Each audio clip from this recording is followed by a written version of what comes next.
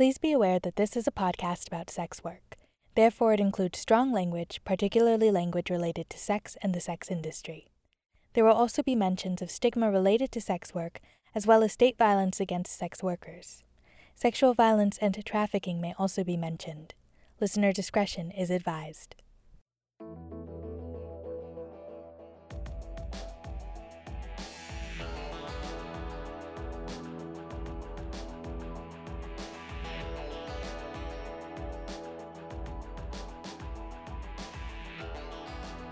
Welcome back to Babylon, the podcast that asks who's talking about sex workers and why. My name is Vanessa Ontiveros, and I'll be your host. Picking up where we left off in our last episode, social media is great. It's been an invaluable tool for sex workers to share their stories with a wide audience. But social media posts are meant to be short. Luckily, sex workers who are looking to tell longer stories about their work and experiences can turn to another accessible platform: podcasts. You know them, you hopefully love them because you're listening to one right now. It's become kind of a joke nowadays that everyone has a podcast, and there's a reason for that. It's pretty simple to start one. All you need is a microphone, an internet connection, and something to say. Today we'll be talking to 3 people who work or have worked in the sex industry about their own podcasts, starting with Seductive Storm.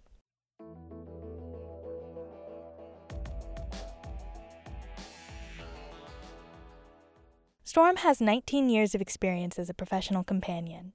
She brings an incredible wealth of knowledge to her show, Straight Talk with Storm, which discusses multiple aspects of sex work, from lingerie to an online presence, to safety to etiquette. These days, she is mostly retired from companion work. She runs 2 other businesses, one in web design and one in catering, while also working for a booking company. Storm's interest in podcasting began after she appeared on other people's shows as a guest. At that point, she had already had several videos available online with tips and tricks for people looking to get into escort work. So I had personally been interviewed by then on at least, 3 podcasts, one like magazine article, and I was just like, a lot of it was geared more towards the higher end girls. My price range, BBW, African American, and mature in age, was definitely still considered high end in this scenario based off those things.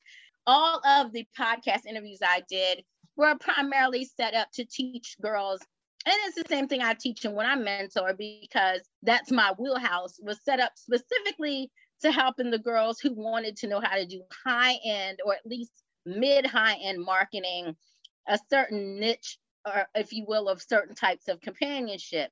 And there wasn't really anything that included everybody. So for me, because I was already doing the mentorship, I had my free help videos, free how-to videos for girls for probably 2 years before I started the podcast.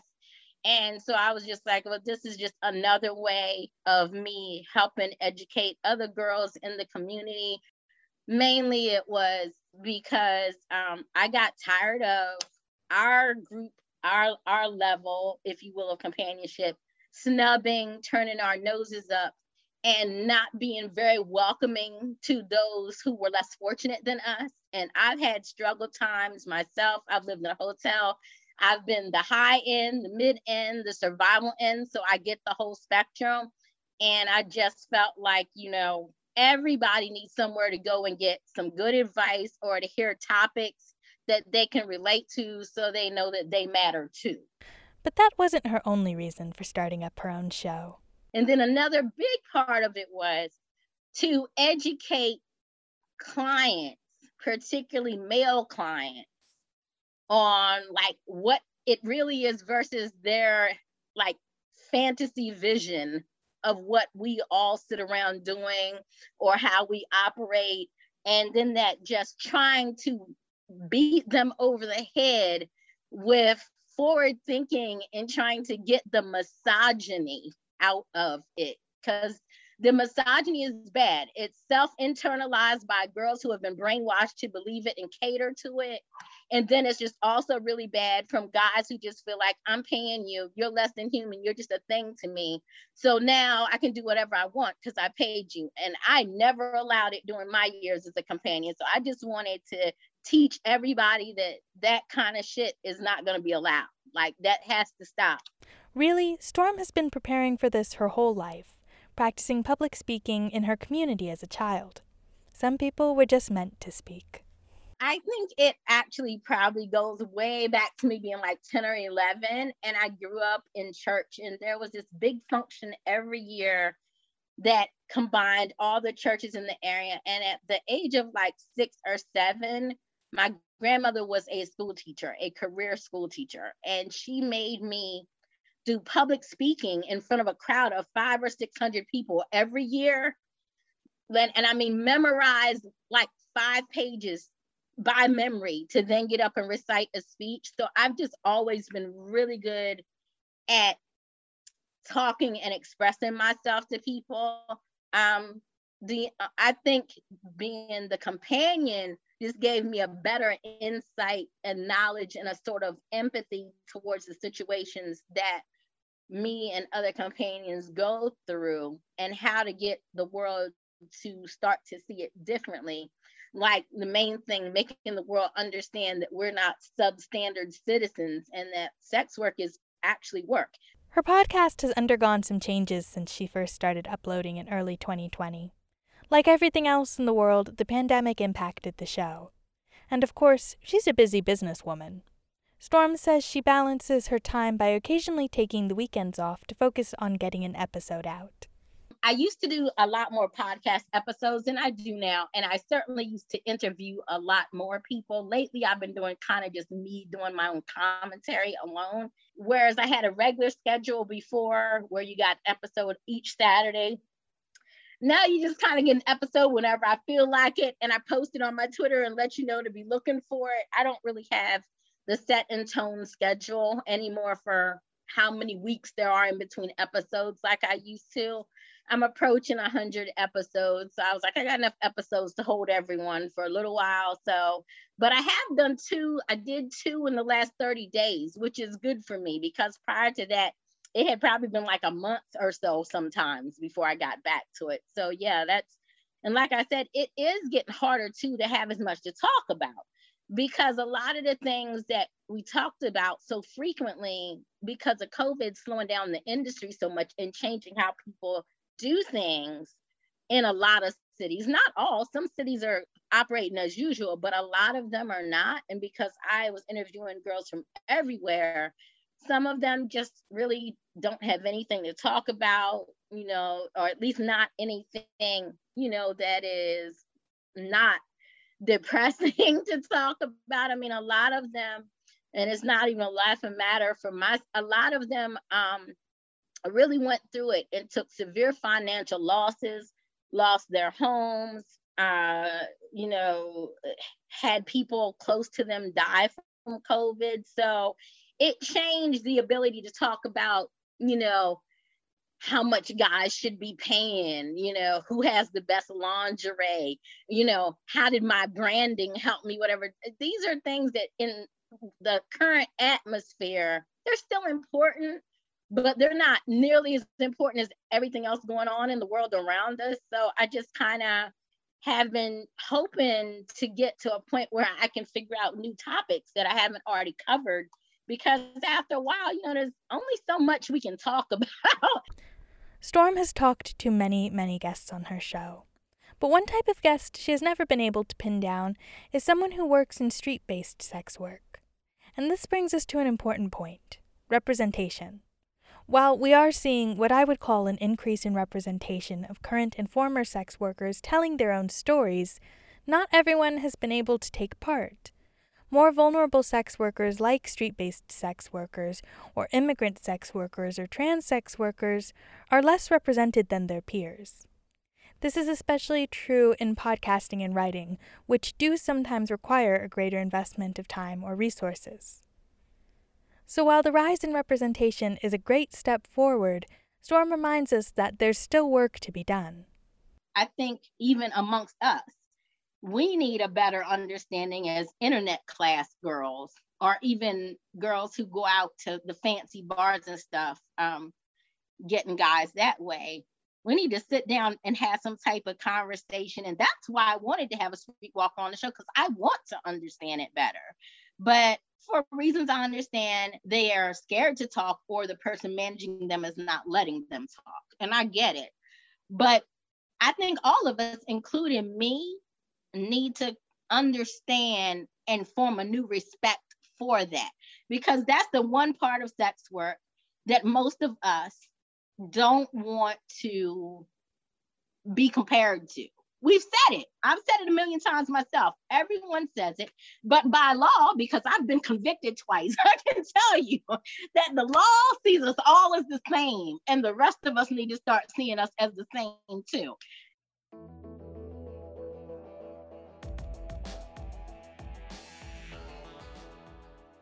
John Paul DePope is a longtime porn director, producer, and performer, specializing in kink and BDSM content. A few years ago, he stopped working in the production studio owned by Kink.com. When he started shooting closer to home for his own company, his work life and personal life came closer together. Suddenly, his wife got this real glimpse into his world. She knows what I do. She's always known what I did. There was never a secret, but she had this, what she called a bubble, to where I went to work, I tied them up, I untied them, I came home. Even though she knew all the other dirty stuff that I did on camera, that was her bubble. So she said, I don't know that I'll be able to stay in the building while you're doing it, because there was office space and warehouse space, but there was still, you could still hear things. And she went from being in that bubble to expanding the bubble to suddenly she was sitting at my computer one day showing videos to new girls, that like a new model that had come in, and having conversations with her outside of work. She was like, you know, did you know that fill in the blank porn star name has a sister that does blah, blah, blah, and she loves cooking and she has a child? I was like, of course I did. She's like, you know, she's human, right? And she was like, I guess I never thought about what they did outside of this. And she never was like, oh, they're dirty whores, or she never had any negative thoughts of any kind about them. She knew that they were girls who came in and they were sex workers. But she just, like most people, never saw past that, never thought past that. And she was suddenly like, she's become like this nurturing, motherly kind of person to a lot of the girls. Like, she's like, let me talk to you about getting your LLC. So watching her humanize sex workers in her head and watching this light go off to where she was like, this is really intriguing and amazing of how awesome this part of this person is that no one else knows. And I was like, you know what? I think I want the rest of the world to see. I want to do what I can to try and show the rest of the world. So that's what started. My wife actually inspired me. I don't think intentionally. I don't think I've ever actually told her that until I've just said this, told the story. But it was very much that seeing how uplifted she was, and then suddenly how she was like, I want to be part of, now I want to be in this industry, and I'm proud to be in this industry. Not that she wasn't, but she was more so. So that was kind of what inspired me. Like, I want the rest of the world to look at people in this industry and not think of them as whores or degenerates or old guys who just like going around taking advantage of young girls. Like, it's not that at all. It's just like any other industry. It's just, we happen to do sexual activity on camera. And so he started his podcast, Alone with the Pope, where he interviews various performers and producers involved in the adult film industry. He's been uploading episodes onto podcast platforms as well as YouTube since fall 2019. The first episode was something of a sleeper success. So the first one I ever did, there was a model friend of mine named Roxanne Ray. And I said, because of then this was the initial one, I was like, I want to do this video. And I set my camera up, or not even my camera, I set my iPhone up on a tripod. I sat behind it one day before a shoot, and her and I had coffee. And we just talked, and we just shot the shit and got to know her on a lower or a deeper level than, you know, just the porn star. It was like 45 minutes. And I put it up on YouTube, and that was it. Like, I didn't care.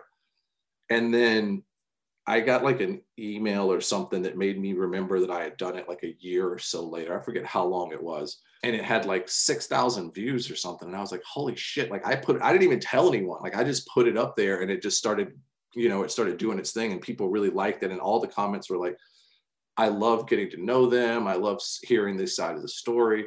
So then I was like, shit, maybe I should start doing this again. John Paul is a professional.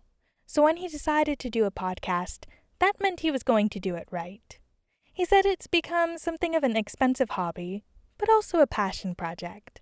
So now I had 2 cell phones, 2 iPhones. So I was like, this is going to be great. Now I can cut it together and be, up the thing. And it went from that to, I had a boom mic that I started hanging in because the audio kind of sucked on the cameras, on the phones. The video did too. But I was like, I'll put the boom mic in and now I'll cut the 2 together with a nicer audio track. And then I was like, well, if I'm going to do this, I should do it. Like I have enough integrity that it won't allow me to just half-ass anything. So I was like, well, now I'm going to get nice microphones and the board. And if I'm going to do that, I'm going to move out on set and start decorating and having a spot. And now that I've got this great sound, why am I still using this when I have these cameras at my disposal? So it's slowly built up to, like I said, from one recording on an iPhone to now I use 2 Sony A7S IIs, a GoPro, this Rode mics and the Rode mixing board. And that was all because I was like, I can't just settle. It has to be better. Like Storm, John Paul's podcast underwent changes after the pandemic. But in his case, recording remotely allowed him to speak to people he would not necessarily see in person and to bring in a wider variety of voices to the show. A lot of it in the beginning came from just whoever I was shooting. So we would shoot, they would be in my studio, and a lot of the podcasts start off with, hey, we just finished up a shoot and I'm here with, whoever. But since the pandemic started, I've been kind of picking through people that I had interest in that I know I'm never going to shoot, or like male talent that I may not ever work with, like Ricky Johnson. I stumbled across him, like some model retweeted something that he had written.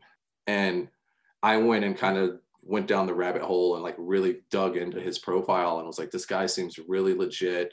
He seems on top of it. And just the way he was kind of he was very verbal the way I was, where I unfortunately have been known to engage my mouth before my brain. So a lot of times things come out and I'm like, I probably could have been nicer about that or cooler about that or more elegant. And he very much was kind of, cut and dry. This is how I feel. And you can kiss my ass if you don't agree with it.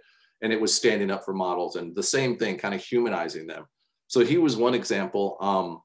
It's people that I admire or people that I think should have a voice, or at least I want to give them a place. And there's some people I've talked about recently that have been like, well, I don't know if that's the best choice. And I was like, but that's the thing, is it's my choice. It's not anybody else's. So, and if I catch slack for it, I catch slack for it. John Paul said that a lot of his audience are people who are fans of the performers he has on. Porn performers and sex workers in general exist in this weird space where incredibly intimate moments of their lives are available to view or experience. Meanwhile, actual parts of their personality or lives can be walled off. And there are a lot of really valid privacy or safety concerns that influence how much a person chooses to reveal about their actual life. John Paul's public persona is one of a big, tough man who's always in charge. But his podcast platform gives him and other sex workers space to talk about their actual experiences. As we should all know by now, no one is identical to their online or professional persona. I think after doing this, because I'm about to start my 18th year in this industry, so I'm very much, I've been here, I've been around, my name's known enough, especially considering like this niche is like the content that I make. And I feel like having someone that my presence, what people know of me online, of being this big scary guy who ties people up and tortures them and does these quote unquote horrible things to people, to have me step up and say that it's not that way and show that there's this really awesome side and there's that these people are just as human as the person next door, and they're all sisters or brothers or some moms and daughters. Like they're people who choose to do something else. So yeah, I definitely felt like I had a position to do it. Like I felt that someone needed to. Maybe I'm not the right person, but I'm going to do it until somebody at least comes along that does it better than me, or at least helps me get there. So that's why, I feel like I had a a podium to stand on, if you will. So I felt like, why not take advantage of it and try and use it to help people in my industry.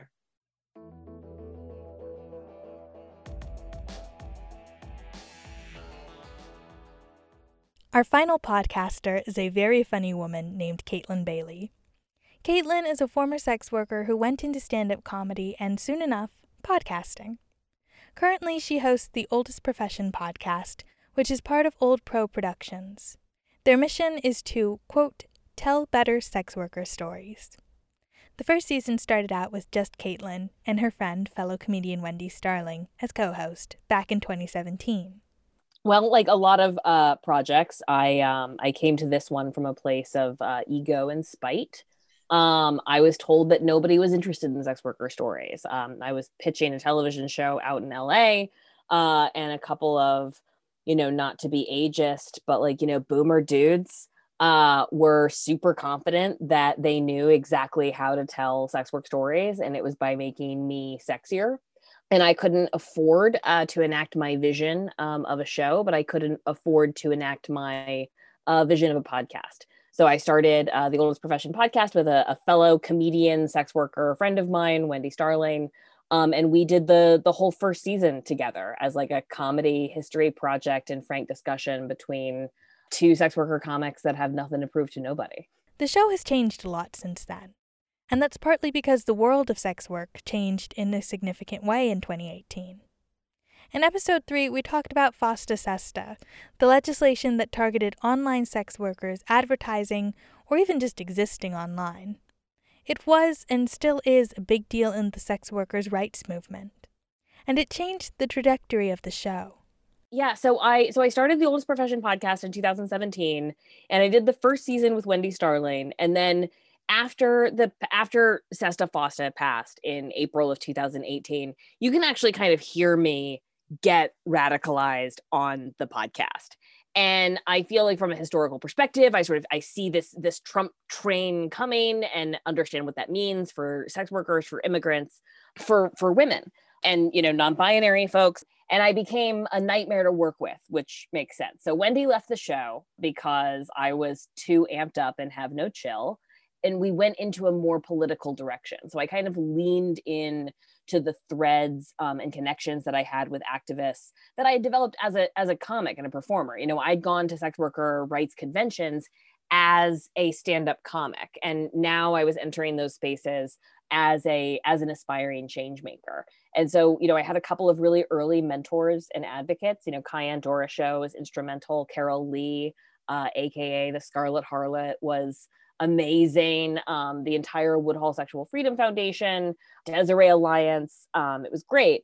And I joined Decriminalize Sex Work, which was a national advocacy organization, as the director of communications, and took a break from the podcast and sort of like let the podcast go dormant for a minute. And I spent 2 years running around the country talking to politicians and thought leaders in the like public health sector, and like just a world away from like drunk people at comedy clubs, which had been my target audience for many, many years up until that point. And that was an incredible learning opportunity. And I'm so glad I did it. And also, like, policy minutia is like not my life's work. And I could just feel it with my whole body because I hated it. And meetings that happen at 8 a.m. that are just people complaining about things they don't understand it's not for me. So I left DSW and recommitted myself essentially to storytelling as the kind of change, the kind of change making that I wanted to be involved in, artistic storytelling. Nowadays, there is a whole team working at Old Pro Productions. This includes researcher and historian Dr. Charlene Fletcher. Since season 3, the team has mapped out what stories they want to cover. Then Dr. Fletcher will provide Caitlin with some research resources, and a script comes together. For how informative the podcast is, it never feels like a lecture. The storytelling vibe is very clear, and it's the result of Caitlin's on-stage experience. Oh, this is a trick that substitute teachers and cool professors have known the whole time. I just cuss more than is socially appropriate for a professor role. It's super, I mean, I am also and like, not to sound like a dick, but see what I mean? I am a professionally trained comedian, which is like, I spent a decade getting really good at getting audiences of complete strangers to have a visceral response to words that came out of my mouth as a group. That's a skill, and it's a craft, in the same way that being a historian or being a journalist or being, these are crafts. And so that is the skill that I bring to these stories. And I think it adds something, but I really believe that policy and history and social change should be accessible. And I think that humor is one of those like magic sauce ingredients that helps make a lot of otherwise difficult conversations possible. And humor is a very effective salve on stigma and shame.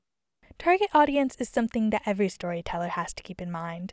Some people want their content to appeal to everyone. Some people want to keep things more exclusive. Caitlin has a very specific audience in mind. Other white women.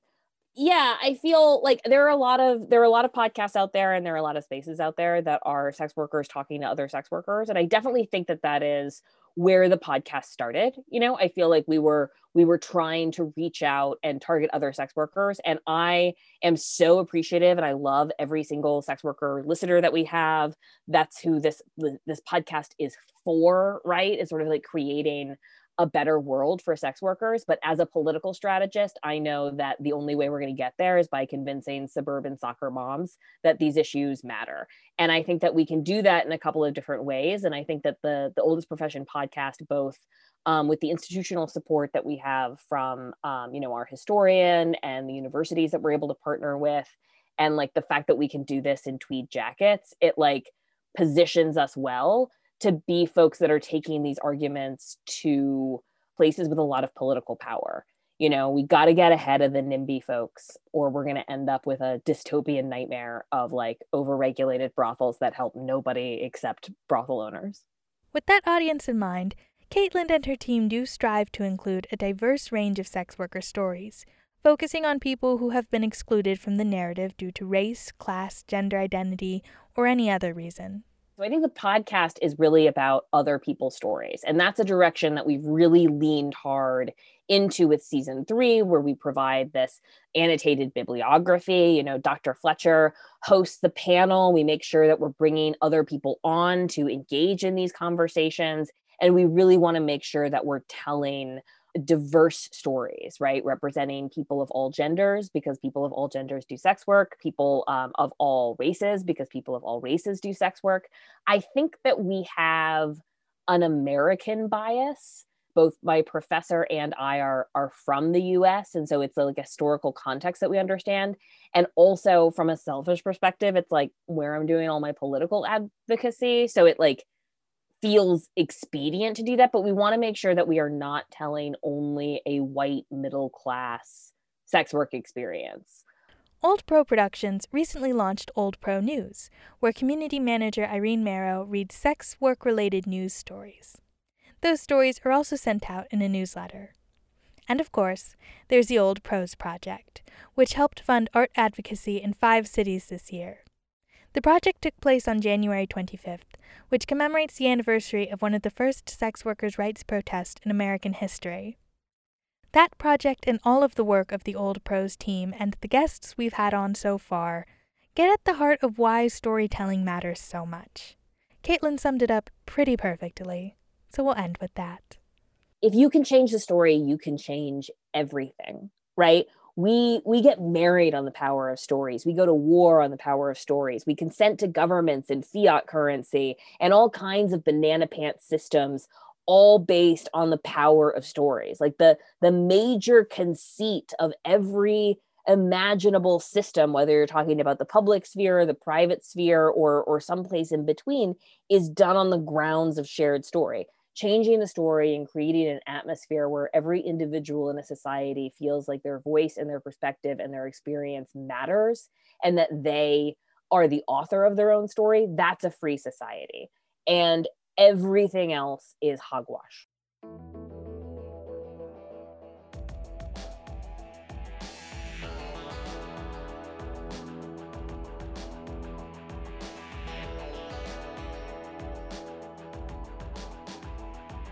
Thank you for listening to this episode of the Babylon Podcast. Babylon is an independent podcast that I wrote, edited, and produced as my final honors project at the University of Arizona. If you want to know more, you can find the podcast on Twitter and Instagram at BabylonPod. Special thanks to Roxandra Guidi for advising this project. The music is Iron by Crowander. A very special thanks to Seductive Storm, John Paul the Pope, and Caitlin Bailey for agreeing to appear on this episode. You can find Storm on Twitter at SupergirlStorm. You can find Straight Talk with Storm on Twitter and Instagram at SSPodcast1 or online at straighttalkwithstorm.com. You can find John Paul on Twitter at John Paul the Pope, on Instagram at official_the Pope, and online at johnpaulthepope.com. You can find Alone with the Pope on Instagram at alonewiththepope.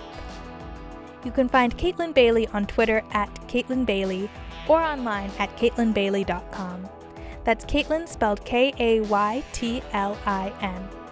You can find Old Pro Productions on Twitter and Instagram at Old Pro Inc. That's Inc. like incorporated, so INC. You can also find Old Pro Productions and all of its projects online at oldproinc.com. Once again, thank you for listening.